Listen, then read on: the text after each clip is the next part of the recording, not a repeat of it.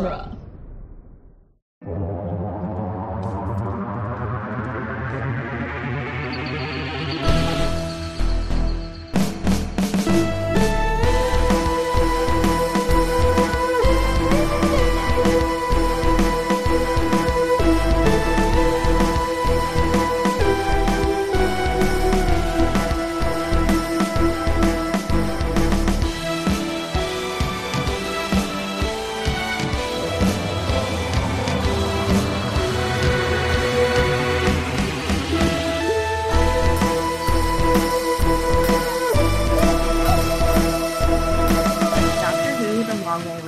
The weekly podcast where we review, discuss, and recap every episode of Doctor Who, one doctor at a time.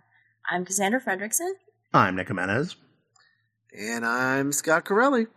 And today on the show, we'll be discussing The Highlanders, the second Doctor's second story. Yeah. I've got some fun stuff to discuss as far as The Highlanders is concerned. But first, there's been some Doctor Who news that I thought we should talk about. So we'll start with the oldest news first, which is that the show is coming back in 2005. Yeah. So the show has started filming Series 10. It's been filming for about a week now, I believe. And they've started doing location shooting, and we've seen now what Peter Capaldi looks like for Series 10. Have you guys seen him yet? No. He's got his hair is super shaggy. Oh. It's really awesome. It's shaggy and kind of wild looking. It's really great. That's cool. Yeah.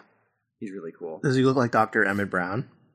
No, it's not that shaggy. Okay. It's just like kind of Beethoven-y? It just looks like the Doctor's been hanging out in the back of a van for a while. Which could be literal. Yeah. He's just a little shaggy. It's good. It's a good look for him. I want season 10 to open, and he's just in the studio with Pink Floyd, and he's writing time. And find out 10 years have gone by and you missed the starting gun. Gotta write that down. So the big announcement as of the start of filming is that the premiere will feature the return of a Doctor Who character that we all know and love, which is Nardole, played by Matt Lucas from the Last Christmas special. I have a question. I hate this character so much, and I hate one this is actor. He's like the chubby bald guy that I really hated. Oh, the one that I said was ends up in the mech suit or whatever. Yeah. Okay. Right. Yeah, and that's the thing is he was decapitated in the last one. So is he just gonna be I have a question around in that mech suit? Yeah. Does it specifically say that he's playing that character, or does it just say that Matt Lucas is coming back? I think they said that it was his character Nardole. Because I only say that because Matt Lucas is such a character actor kind of dude that right. I don't know. He seems like maybe someone that could get away with being the voice of an alien or something. That's probably not it. He probably is that character, but I just really want to believe that it's not because it was just such a nothing character. He said, "I'm chuffed to bits that Nardole is returning to the TARDIS for some more adventures." Oh, well, there you go. Was he in the TARDIS last time? I guess he was. I don't remember. He's the human being equivalent of a nervous fart, and I hate it. I just realized that I haven't seen that special since Christmas. Do you normally rewatch the specials? No. Okay. But I also don't. 6 months ago? Yeah, that was 6 months ago. I don't know. Anyway, I'm not super thrilled. And the picture that that is up on the website of him as Nardole, he just looks like Cartman. He's got an orange jacket and a beanie with a blue and red beanie. I mean, he looks like Cartman. That can't be an accident. That I'm gonna put the link in the chat window so you guys can see. But he just looks like Cartman. Oh my god, he totally does. Yeah, right? Super weird. So anyway, so he's coming back. I'm not thrilled about that. Sure. But hopefully he won't be back for this year's Christmas special. Which, I've heard rumors that this Christmas special was actually the thing that Peter Jackson directed and will also feature Captain Jack Harkness. So awesome. Wow, I'm just excited about Peter Jackson working with John Barrowman. I know, right? That'd be pretty great. Can you imagine John Barrowman as the Coach Taylor character in King Kong? Wow. That'd be pretty great. I know that's like a weird reference on reference, but I hope people understood it. I followed it. Okay, cool.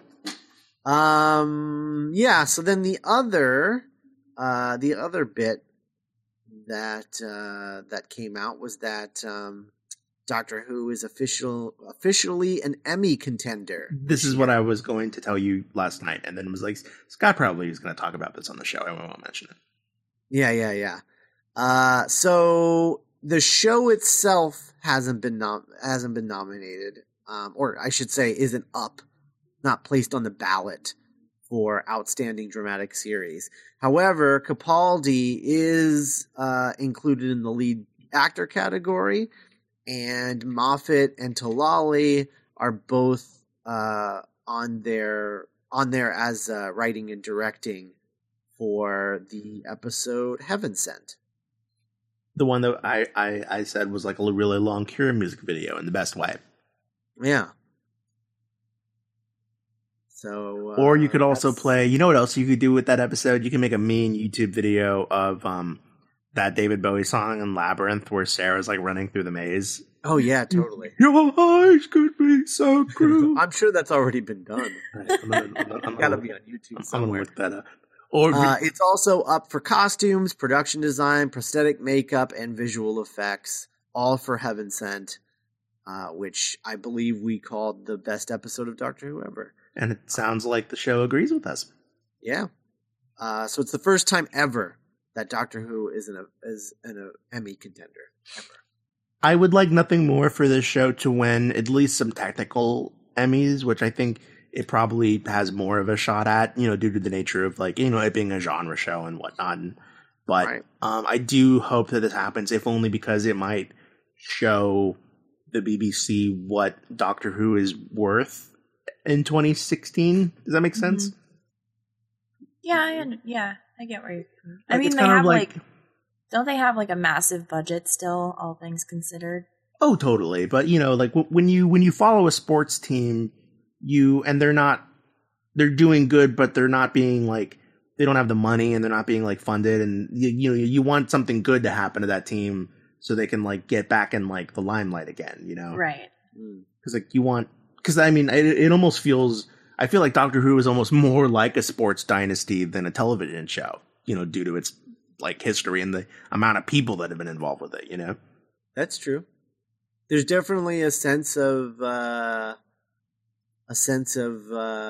drafting when we get a new doctor and a new showrunner, and you have fans that when this guy was coach, that whole era was crap. We never won. It was BS. But then it's you sanctify one coach, right? And it's usually the team when you were a kid.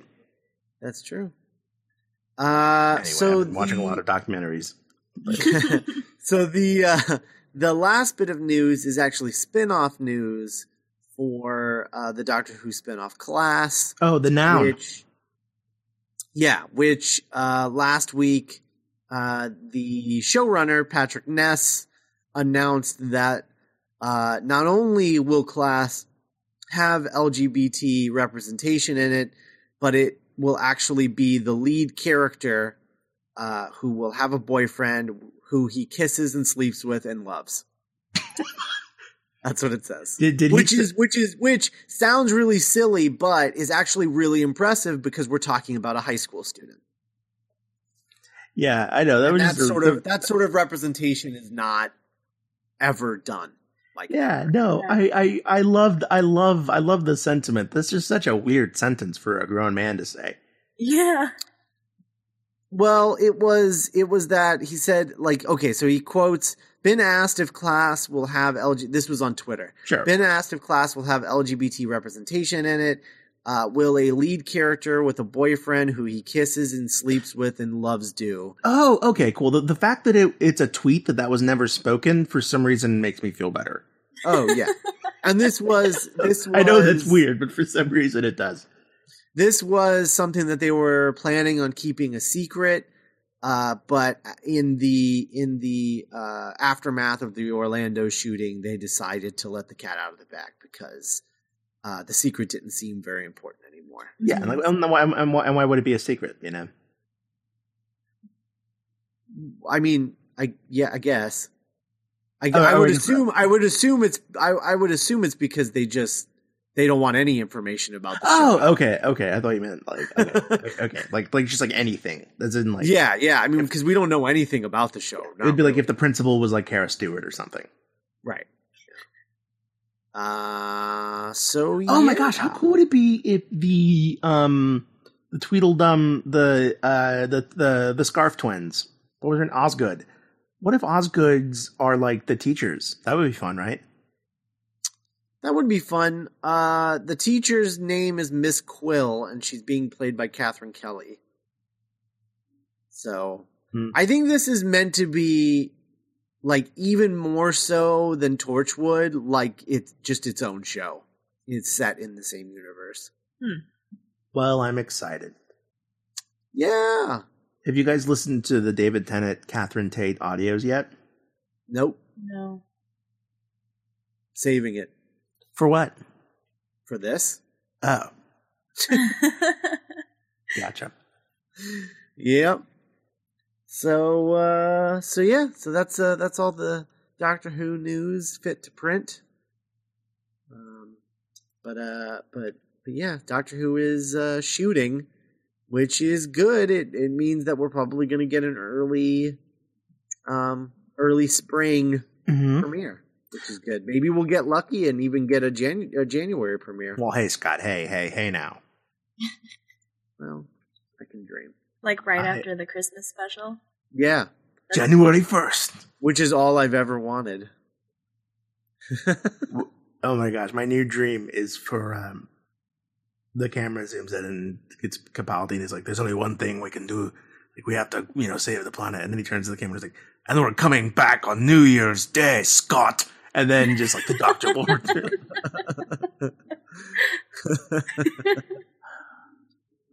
What? He was talking to me, Bethany. He was talking to me. Yeah. I've been loving going on Tumblr and seeing like fans interacting with Pearl Mackie. She seems really nice. Yeah, she does seem cool. All right. Well, what's her name again? Pip. Bill. It's Bill. It's Bill. Yeah, it's Bill. Yeah. Not my favorite. Pip. I would actually like Pip more, I think. Pip's so condescending of a name. Can you imagine if Rob Stark's name was like Chip Stark? Chip Stark. I mean, honestly, he sounds like friggin' like just like the coolest guy. I am Chip Stark, King of the North.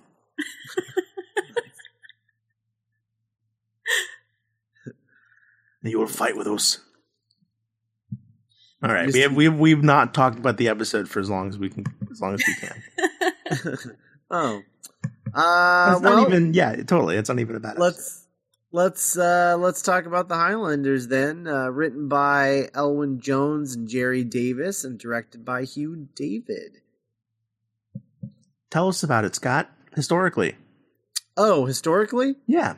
Tell me a story. Well, I mean the big. It is a historical episode, which there aren't a lot of those. It's actually the last pure historical episode until the Black Orchid. 1982, which is a Fifth Doctor story, it's interesting because there aren't. I really like the pure historical episodes. But the show has sort of decided that that's not what the show is. It's like 70% space, 40% time. Well, it depends on who's running it, because Russell T was the opposite. He loved history.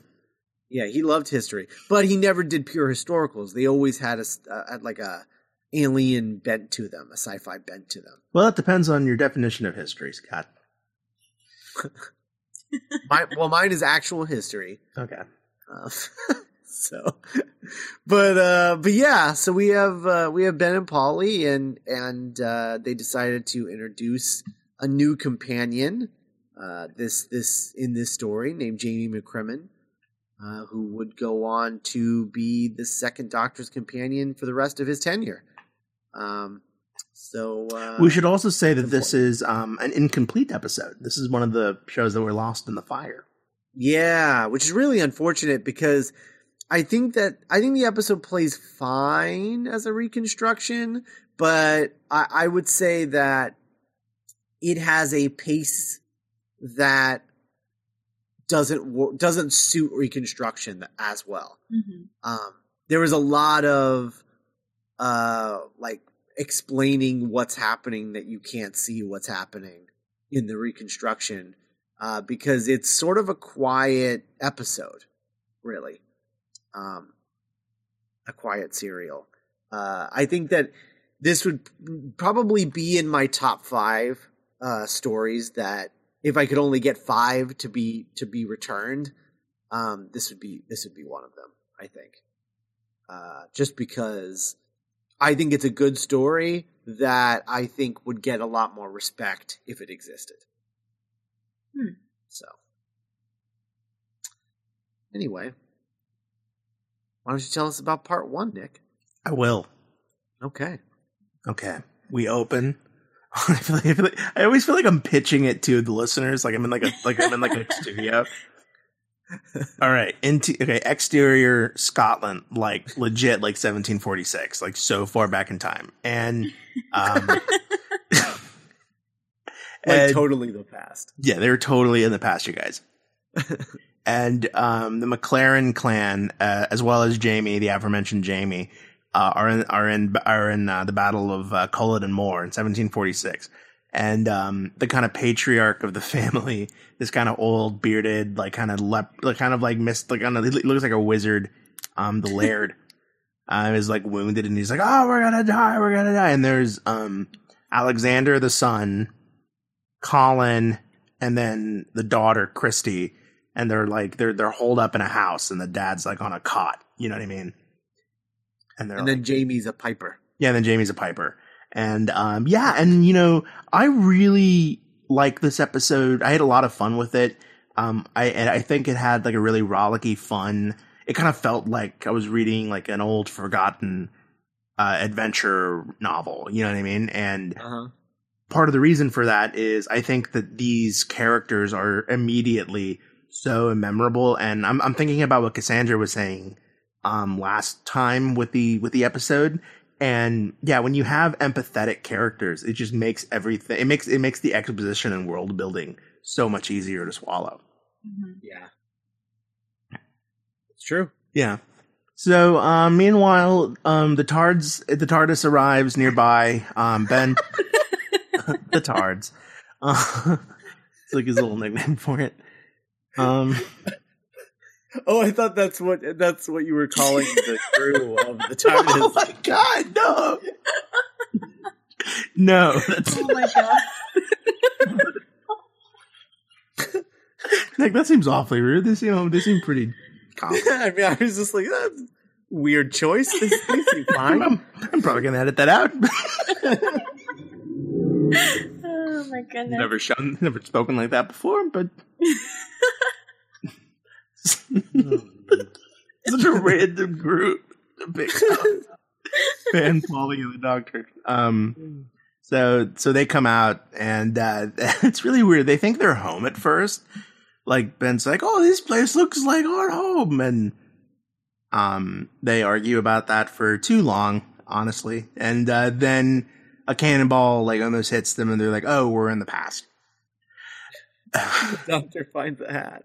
Oh yeah, the doctor finds like a weird hat, and then he finds It's like the running theme of this story is that the doctor keeps finding cool hats to wear. But then the joke is like he finds out that it's like a military hat, and then he's like, "Ew, black war," and he like throws it on the ground. And then the Scots are like, "You pick that hat up and show some respect." He's like, "Ooh, sorry." Oh, can we talk about how friggin' sassy Patrick Troughton is this entire episode? Oh, it's the best. He just has Patrick Troughton is fantastic. He really is. He just has no patience for anyone, not Ben or Polly or anybody. No, but in a really playful way, which is different from Hartnell. Yeah, you can tell that he's like just having a laugh all the time.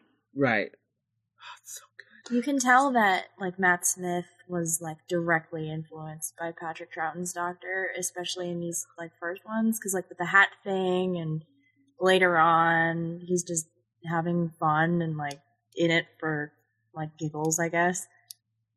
You know what? You know what the Doctor kind of is, especially 11, and maybe Troughton, but I haven't seen enough. He's like the worst parts of your little brother and your older brother, like combined.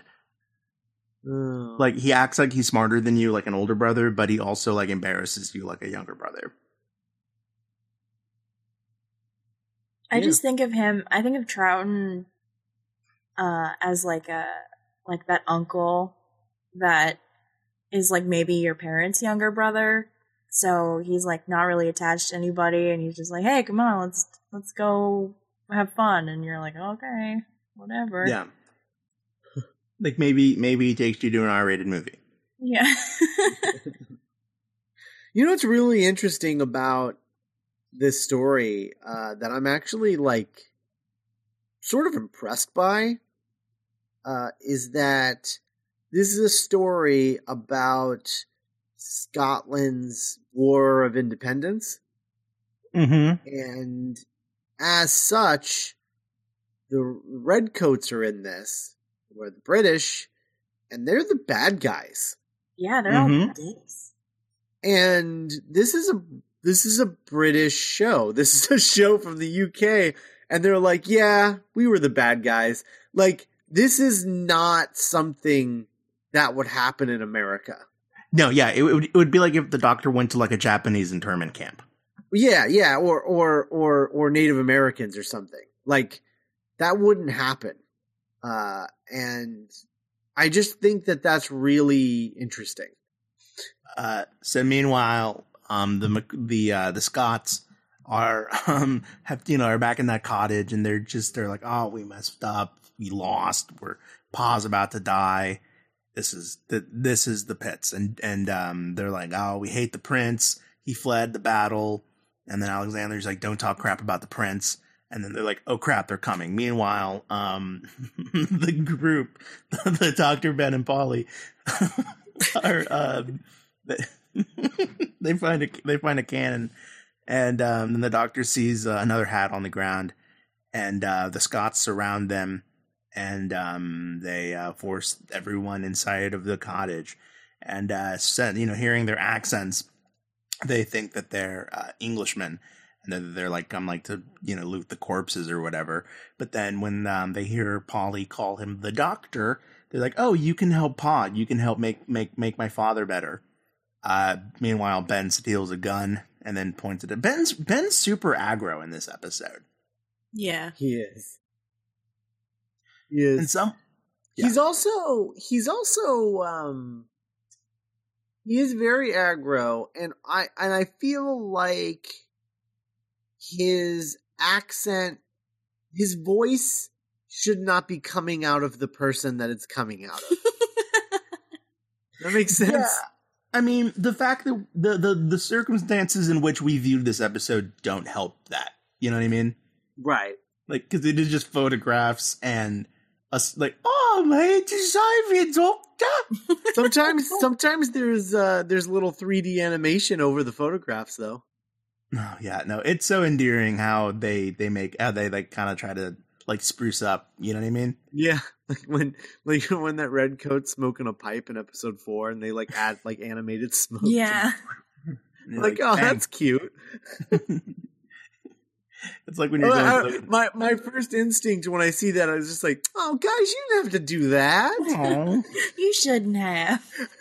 It's like when you're going through like a neighborhood haunted house, and you're like, "Oh my god, they really like put work into this." Yeah. Well, the church really showed up this year. Well, you know, they got that boy at the high school to design it. It's like that one AV movie kid. Yeah.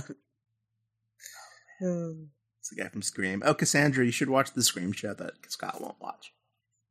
Okay. I just won't watch it because I have too many things to watch. Hey, amen to that, dude. I still haven't seen Mr. Robot, and I bought the season like a year ago. Well, it's your new Fargo. Oh, don't even get me started on Fargo. Meanwhile, it's okay. So Ben steals a gun, and kind of like watching this episode, I get kind of why the doctor doesn't really ask boys to be companions very often. Mm-hmm.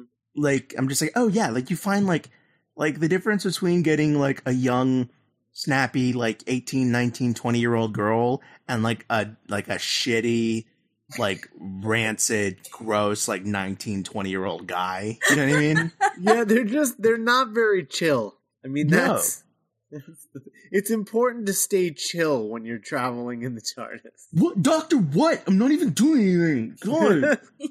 Sorry. No, you get like a chill, kind of like reserved, like mellow young woman. Yeah.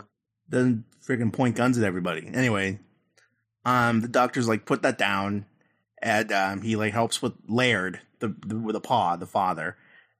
Sends the women out to fetch water, and meanwhile, he does.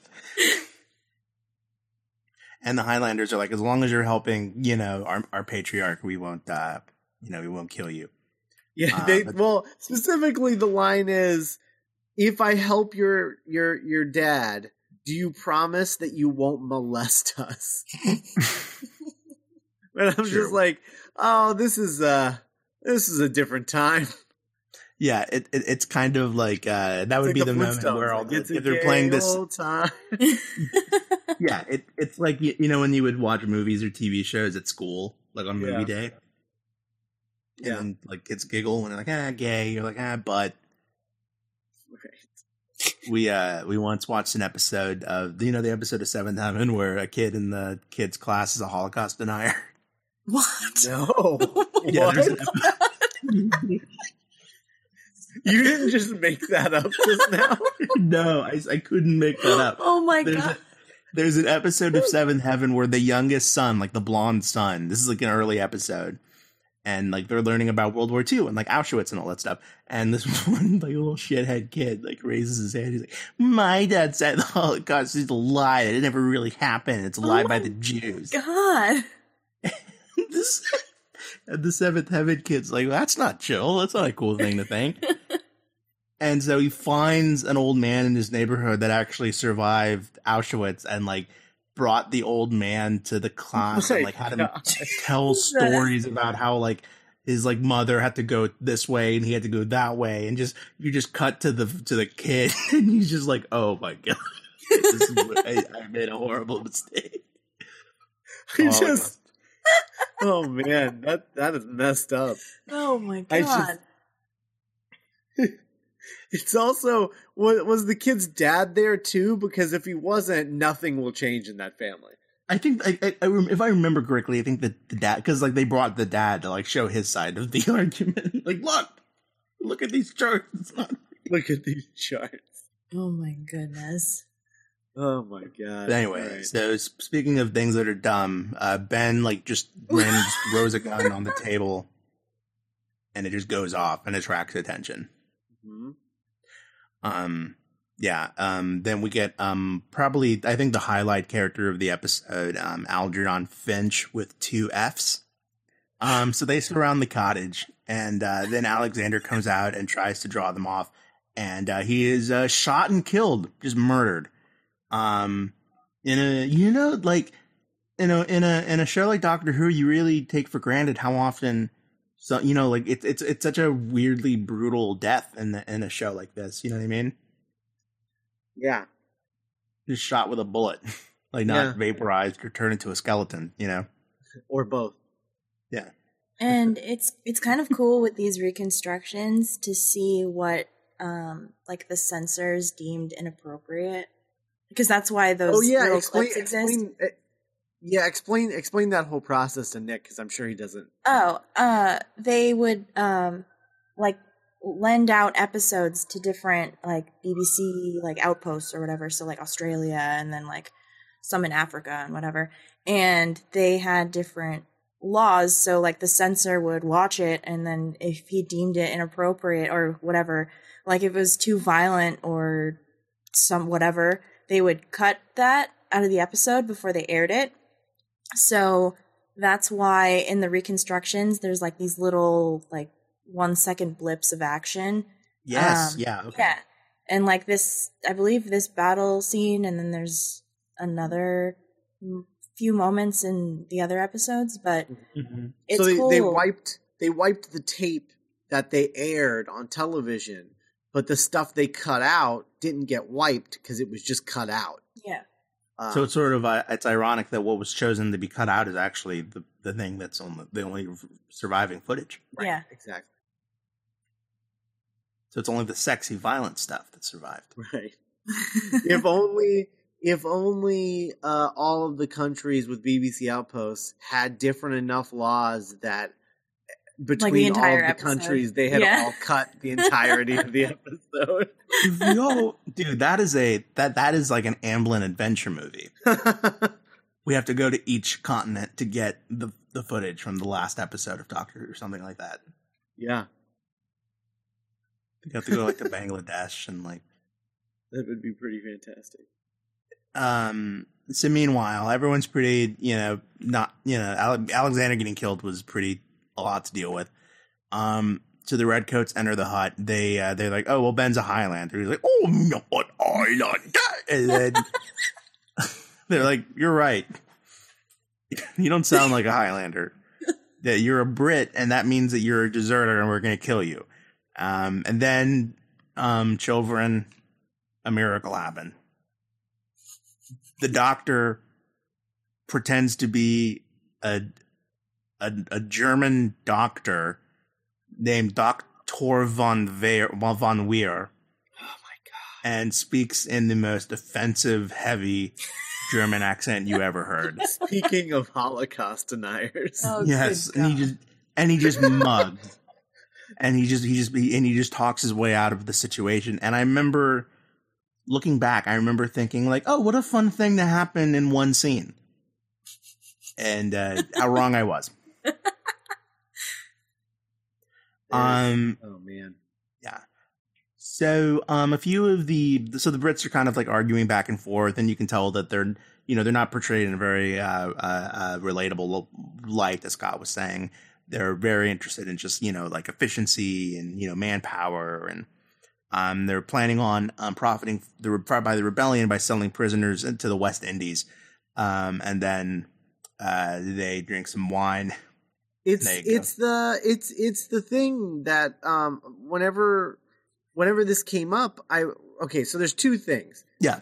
One, it's literally the origin story of Captain Jack Sparrow. Mm-hmm. And two, whenever people talk about how much of a mistake it is to have pirates on Doctor Who because it never works, what about the Highlanders? Yeah. No, and honestly, I was thinking a lot about the Curse of the Black Spot while watching this because, the title is sort of misleading. You think of the Highlanders and you think of something very like rolling Scotland, and then no, this is like a swashbuckling sea adventure. Yeah. Yeah. And it's, you're like, oh, so you can do this. This is very much a part of in the show's wheelhouse, Mm-hmm.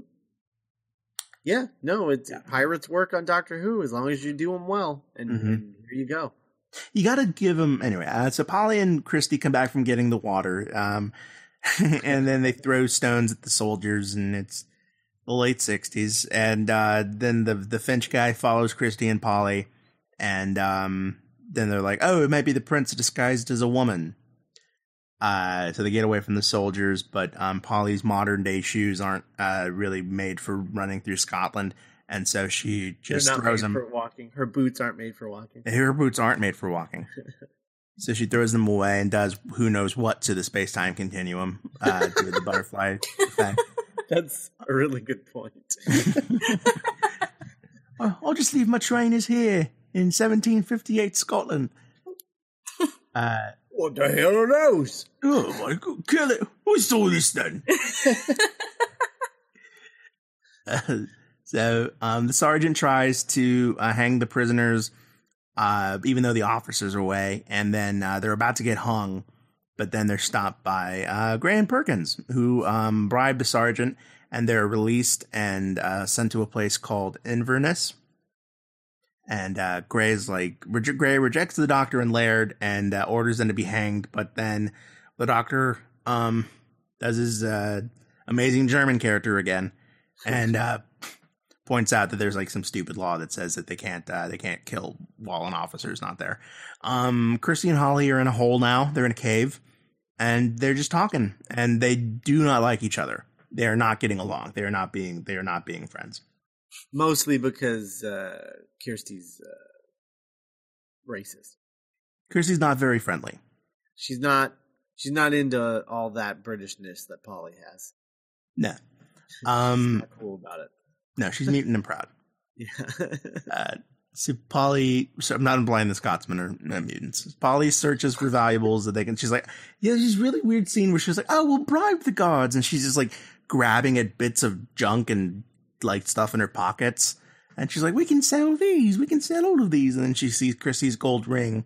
But she's like, no, it belonged to my dad. And she's like, no, we need to sell it. We need to sell it. And then she's like, back up or I will like legit like shank you right now. Like I'm not playing. And Paula's like, well, fine. And then she goes off. And then she's checking out. She falls into an animal trap. And then someone is holding a dagger above her. And the episode ends on a very, I'm sure to be very satisfying cliffhanger. Yeah. So ends episode 1. It's a solid opener. It gives you a lot. I mean, there's, I keep thinking about the last episode we watched, and there's already so much to care about. You know what I mean? It's true. Yeah. So we come back to episode 2, and our cliffhanger turns out to be a real goosebumps of a cliffhanger because the person holding a knife is just Kirsty. And she's trying to help Polly out, but they fumble and fall all over each other getting out of the hole. And then Finch decides to like go and look for look for the ladies, and Polly and Christy set up a trap and he falls in, and then they take him prisoner. And then back at the homestead, the doctor is tending to Laird, the father figure, and he's trying to figure out what's wrong with him. And it's the point where Jamie's just like, well, what kind of doctor are you? You're not even bloodletting. Yeah. Just like, oh my God. That's how George Washington died. Is it really? Yeah. He just kept bloodletting. Oh man. He's like, keep going, keep digging. That's horrible. One last time indeed. Yeah. So yeah, the doctor's like, yeah, I'm not gonna, let's not do that. That's a bad idea. If I can't German in a way, it's not even worth doing. Yeah. And yeah. So the, basically like, I mean, this episode is a lot of, sort of wheeling and dealing with the redcoats and the pirates that they've hired to smuggle the Highlanders to the West Indies to be slaves. Mm-hmm. And yeah, so we get like more of that. We meet some of the pirates of the ship and that sort of thing. And the Ben is sort of like getting hooked up with like the prisoners and getting into all of that business because he's our action hero. And the doctor is acting like the German guy. And it's really silly and not the doctor has 3 disguises this episode. And each one is better than the last. So when the doctor really gets his Tyler Perry on in this episode. Yeah. When I say, I mean, this is nothing compared to what the third Doctor does. I miss it, man. Like think about Tennant, Smith, and Capaldi. I feel like are such gifted comic actors. I'm really sorry that they never got the chance to like do any weird character stuff like this. The weirdest character that the 10th Doctor did was when he pretended to be Scottish, but is actually Scottish. So it was really just his real accent. Or when he was possessed by Madame Hooch. Oh yeah, that was pretty good. That was fun. But like you'd see flashes of it, and you're like, oh, that's so. Or like Billie Piper was so good in that episode. Mm-hmm. Well, as we've learned from Penny Dreadful, she's an incredible actress, as it turns out. Mm-hmm.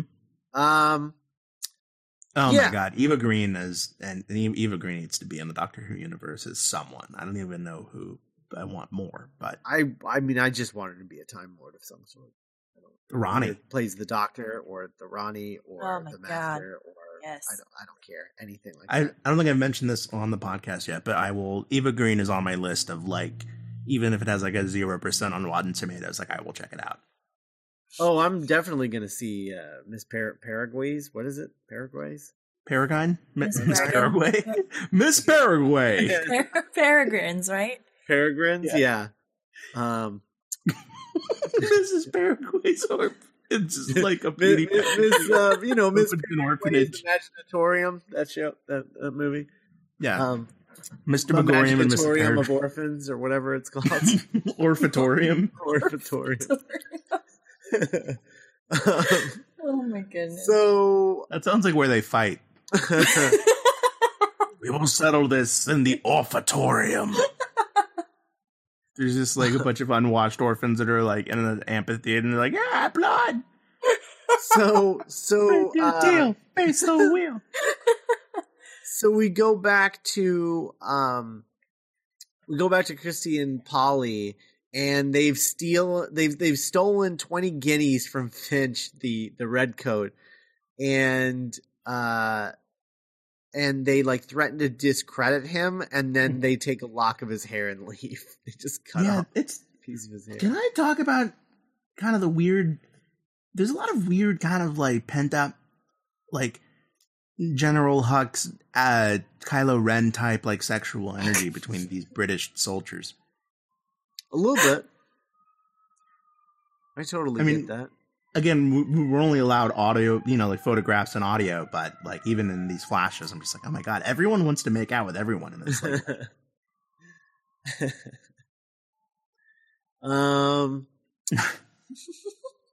Yeah. So the sergeant arrives, and Finch is really happy because he's just like, oh, these women, they stole my hair and my money, and I need your help. And hey. And the sergeant just like, oh, you know what? You can rot in there. It's fine. But he promises payment when they return to how do you say this? Inverness? Inverness. I was worried I was saying it wrong. Inverness. It just sounds like you're saying Inverness. Yeah. But it's Inverness. Inverness. There's an Abbott and Costello routine in there somewhere. Oh yeah, that's what I'm saying. So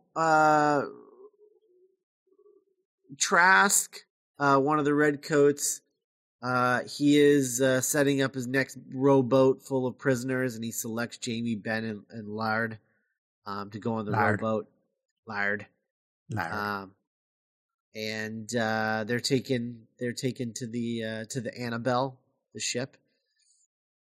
And then as the prisoners are taken to the Annabelle, Trask orders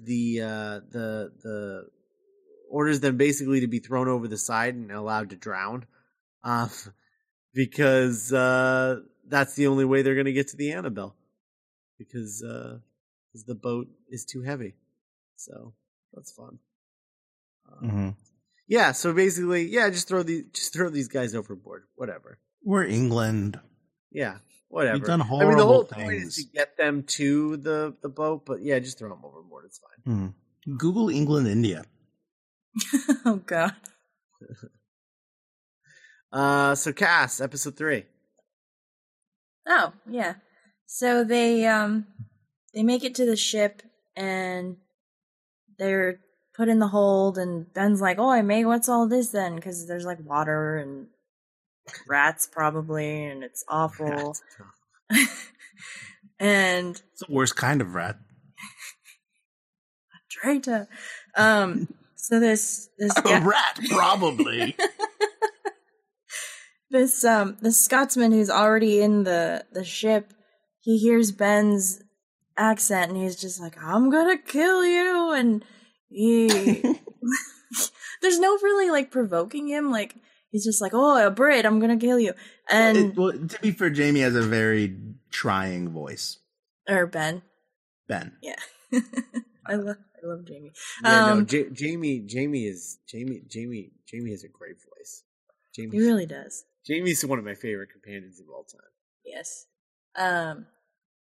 And the Laird, the patriarch of the clan we've been following, he like kind of speaks up and he's like, "Hey, he's with this kooky doctor who's helping me, and he's the reason I'm still alive, kind of, even though he put a gun to my head 2 episodes ago.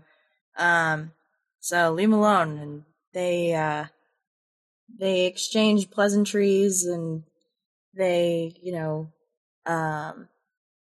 just talk about like, "Oh, Scotland," and it's cool how they kind of like just identify themselves. They're like, "Oh, I'm from clan whatever." And we find out that this particular Scotsman was the original captain of the Annabelle, and Trask was his first mate, and there was a mutiny. And now he's in the brig. So meanwhile, Ben's like, "Oh, what are we doing on a ship anyway? Why aren't we like being hanged?" And then he's like, "Oh, they're gonna sell us to be slaves."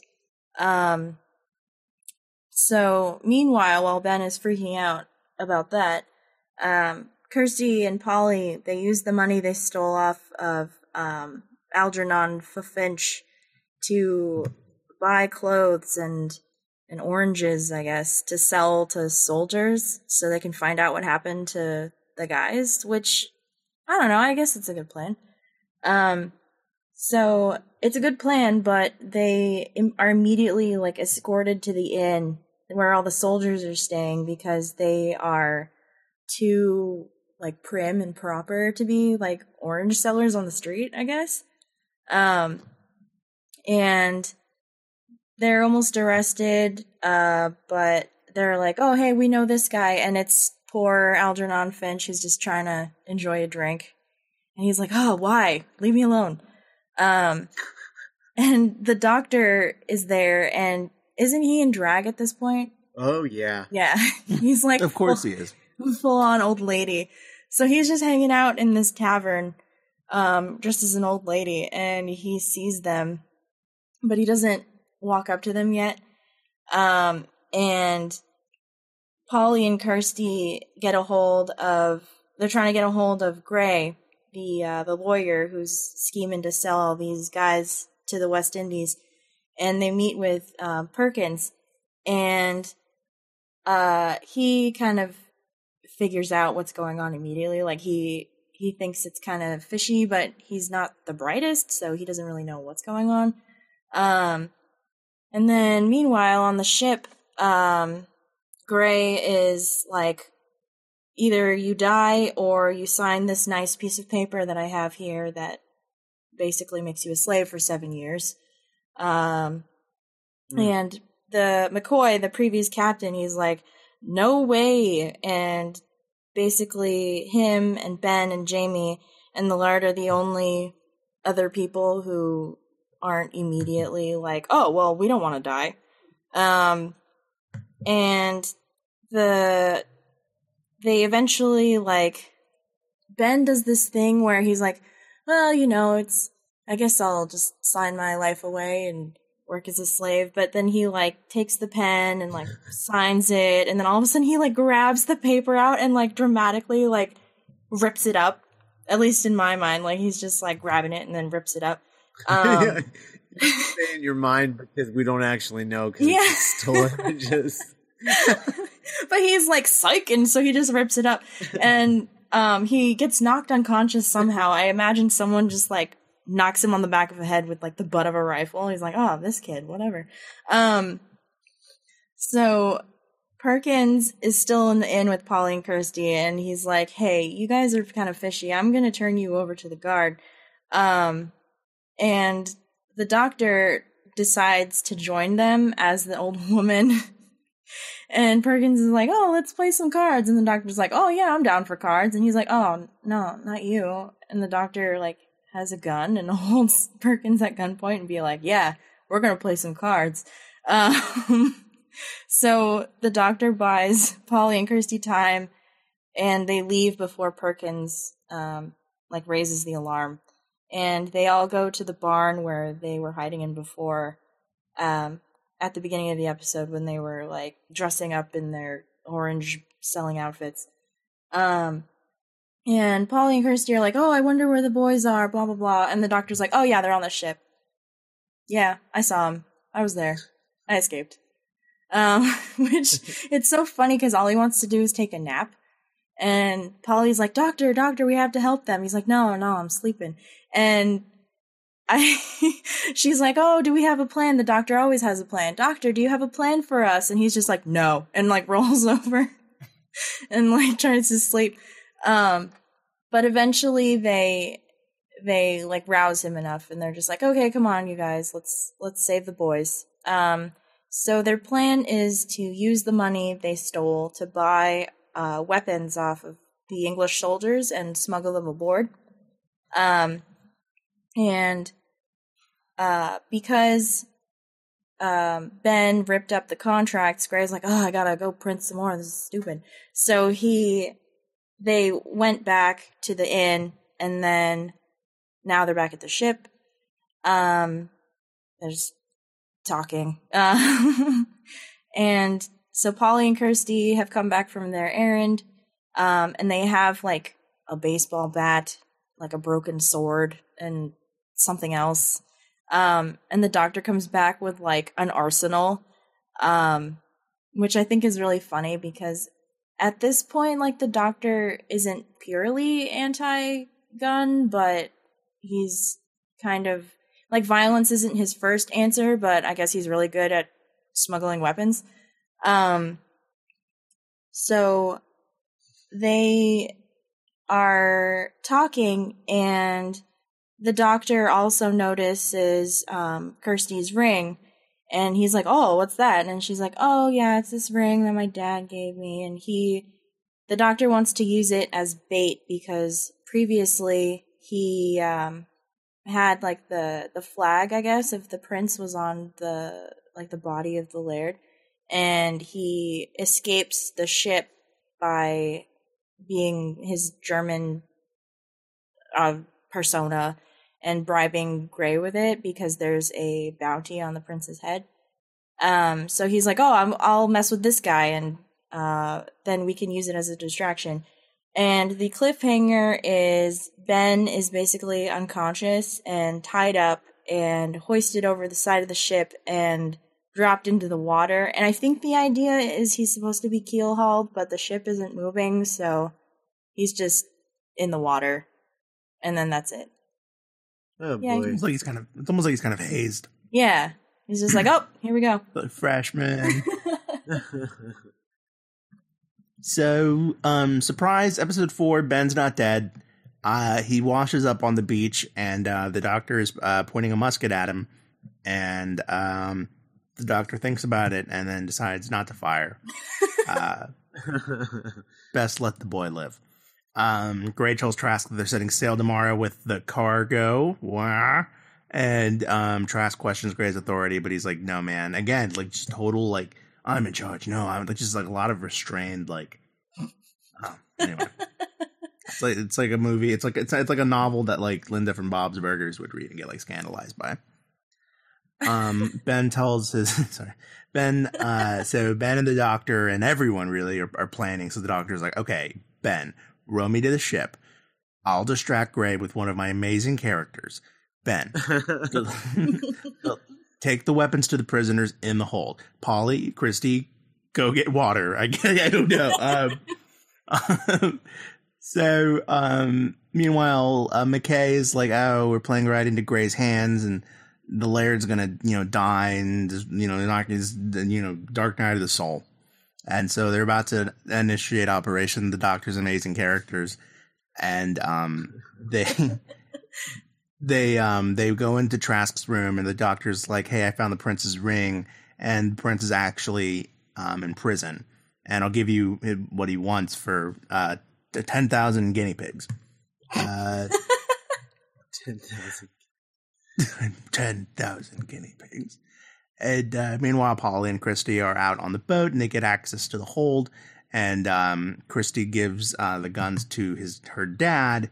There's some more nonsense with the doctor. There's like a fight, a big like cool. I mean, I don't know about you, but at this point, I actually kind of dug that it wasn't that I was listening to it like on my couch, because it kind of felt like an audiobook, like like those old like Davy Crockett records, because you could hear like gunshots, but then like the Foley of fighting. I don't know. It was kind of like retro and groovy. Yeah.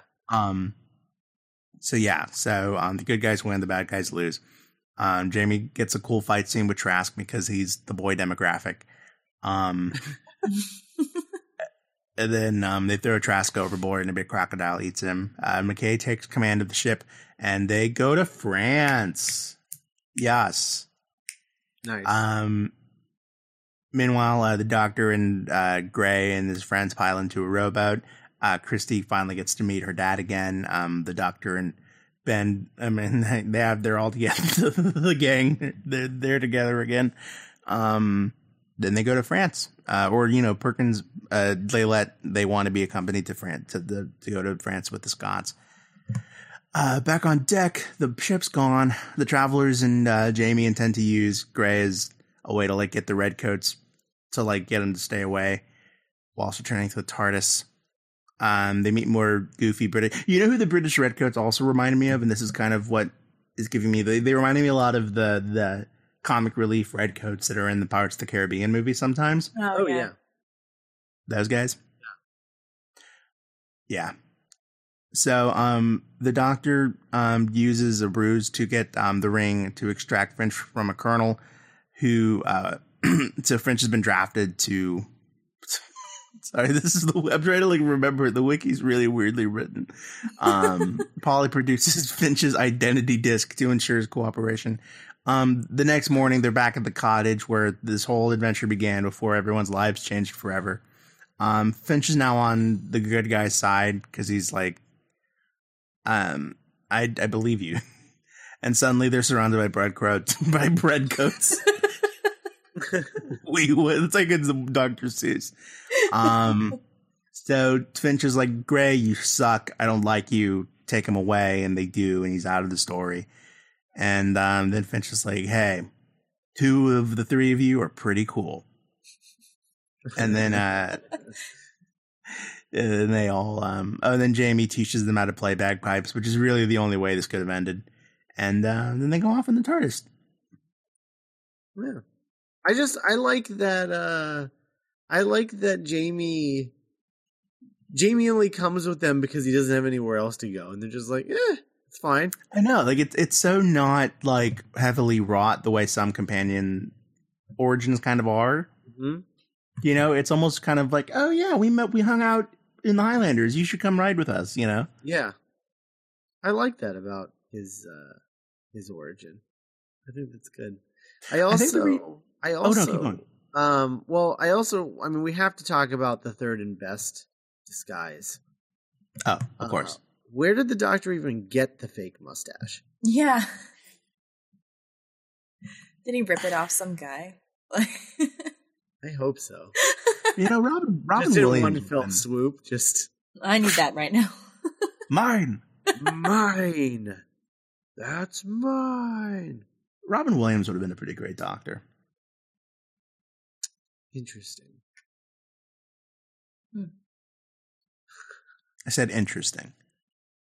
Did I say interesting or just say good? I said interesting. You said pretty great. Oh, okay.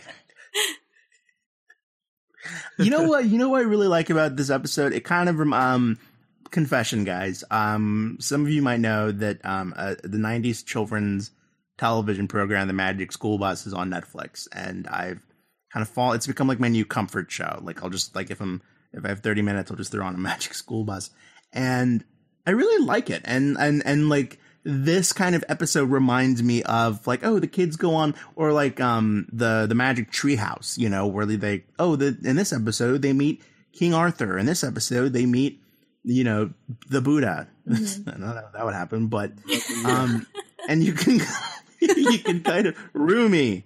You can kind of see how like the original concept of like, oh, it'll be like an educational show, because you do kind of feel like you're getting some really cool, kind of children's content approved historical knowledge. And it's a lot more, I like that it makes the Scottish characters very empathetic. I think that's a kind of cool, mature move on the episode's part. Mm-hmm. Yeah. No, I do. I like that. I just really, I really like this story. I mean, it's not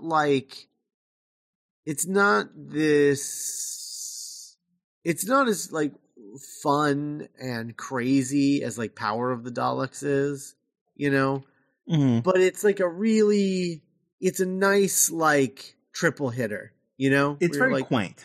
Yeah. You're just like, that's really good.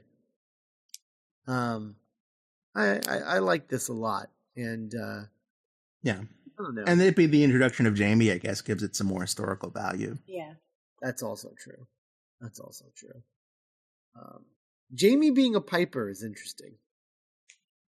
It's because as the show goes along and you get to know Jamie more, he doesn't really bring up the fact that he's just a Piper very much. Yeah. Mm-hmm. I mean, what was Rose's job? She was a shop girl. She's a shop girl. She's a shop girl. Yeah. That's true. What was Martha's job? Oh, she was working for the bad guy, right? She was working for not Saxon. What was her? No, it was her sister. She was a doctor. Yeah. A platoon of Dragoon. Yeah, her cousin, who looked exactly like her, worked for the Torchwood before Torchwood. Who is an actress now? Like, she has gone on to do very cool things, and I'm forgetting her name right now. It was Freema Agyeman. No, her sister. Oh, her sister. Okay. I think it was like Gugu Muthbu Ra. Yeah, her sister worked for Saxon. Yeah. And Donna Noble was a professional bride. A professional bride. Well, she was a temp. Yeah, she was yeah. I don't know. Cassandra, what are your sort of like thoughts on this story? I forgot how solid it was. Yeah. Because, I love Jamie, and I think it's been, at least, 3 or 4 years since I've seen this. Or listened to it, I guess. So it really just, oh, yeah, this is where Jamie shows up, and that's about it. But it's actually, really cool. I like the swashbuckly elements of it, and, it's really, I liked how hands-on Polly is in this one.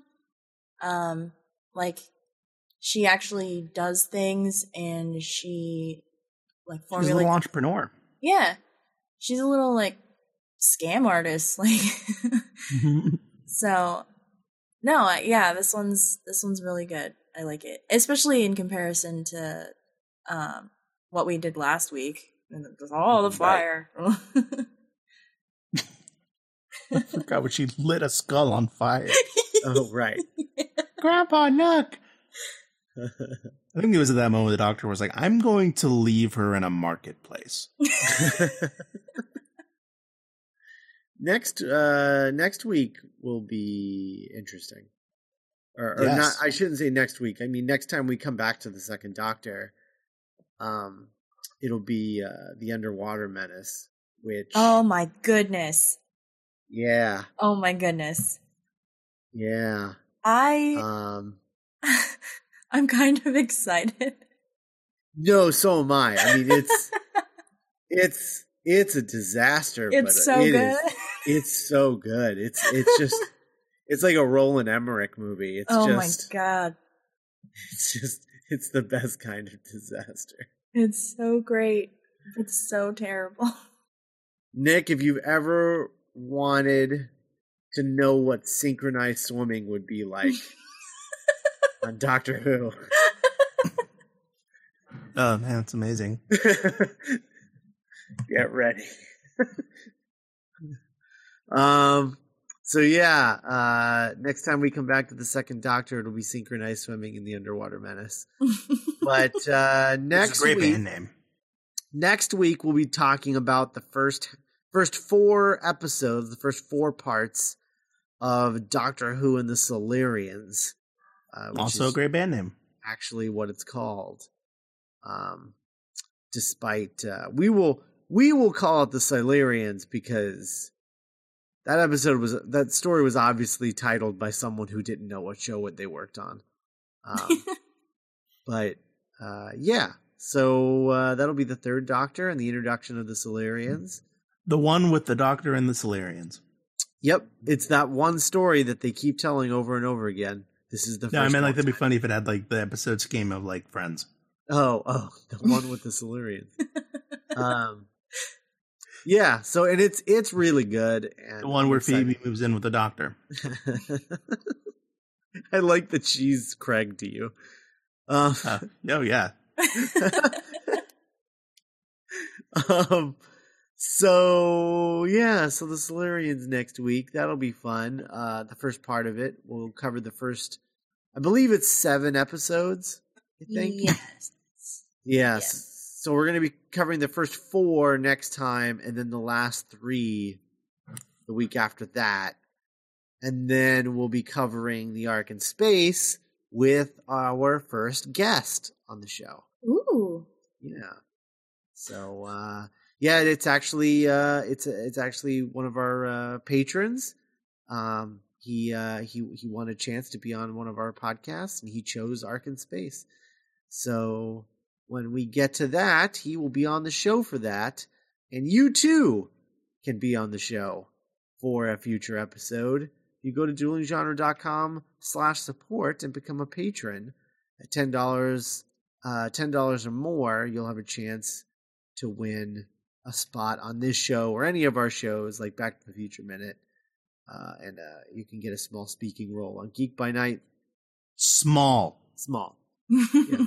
I mean, you know, the audio equivalent of an extra, basically, like a featured extra. Like a cameo. Yeah, like a cameo. Totally.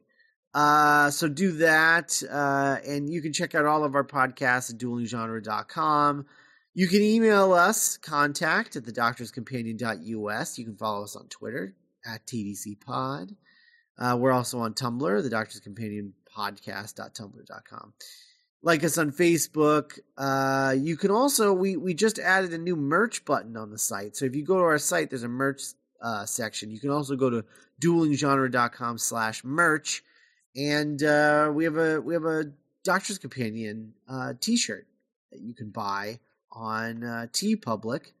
They're really great. Their printing quality is really solid, and it's our podcast logo in t-shirt form. So go check that out.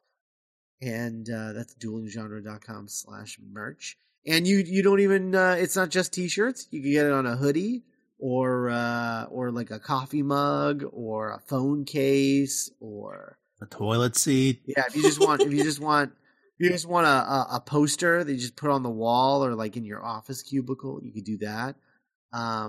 Or you could wait for us to have 12 podcasts and you could just make your own calendar. Works The too. 12 Days of Scottmas. I feel like, I mean, ego aside, I feel like the 12 Days of Nickmas is much better. Well, yeah, and St. Nicholas. And yeah, right. So... for like a week, I thought that I was Santa Claus reincarnated. I thought that's what it meant to be named Nicholas. Oh. I was like, oh my God, am I Santa? So cute. Am I going to grow up and be Santa Claus? And I was like, no. Oh, stupid. Why are you stupid? You're so stupid. Santa Claus is German. All right. Santa Claus. All right. Santa Claus. Santa Claus. So you can go pick up a shirt.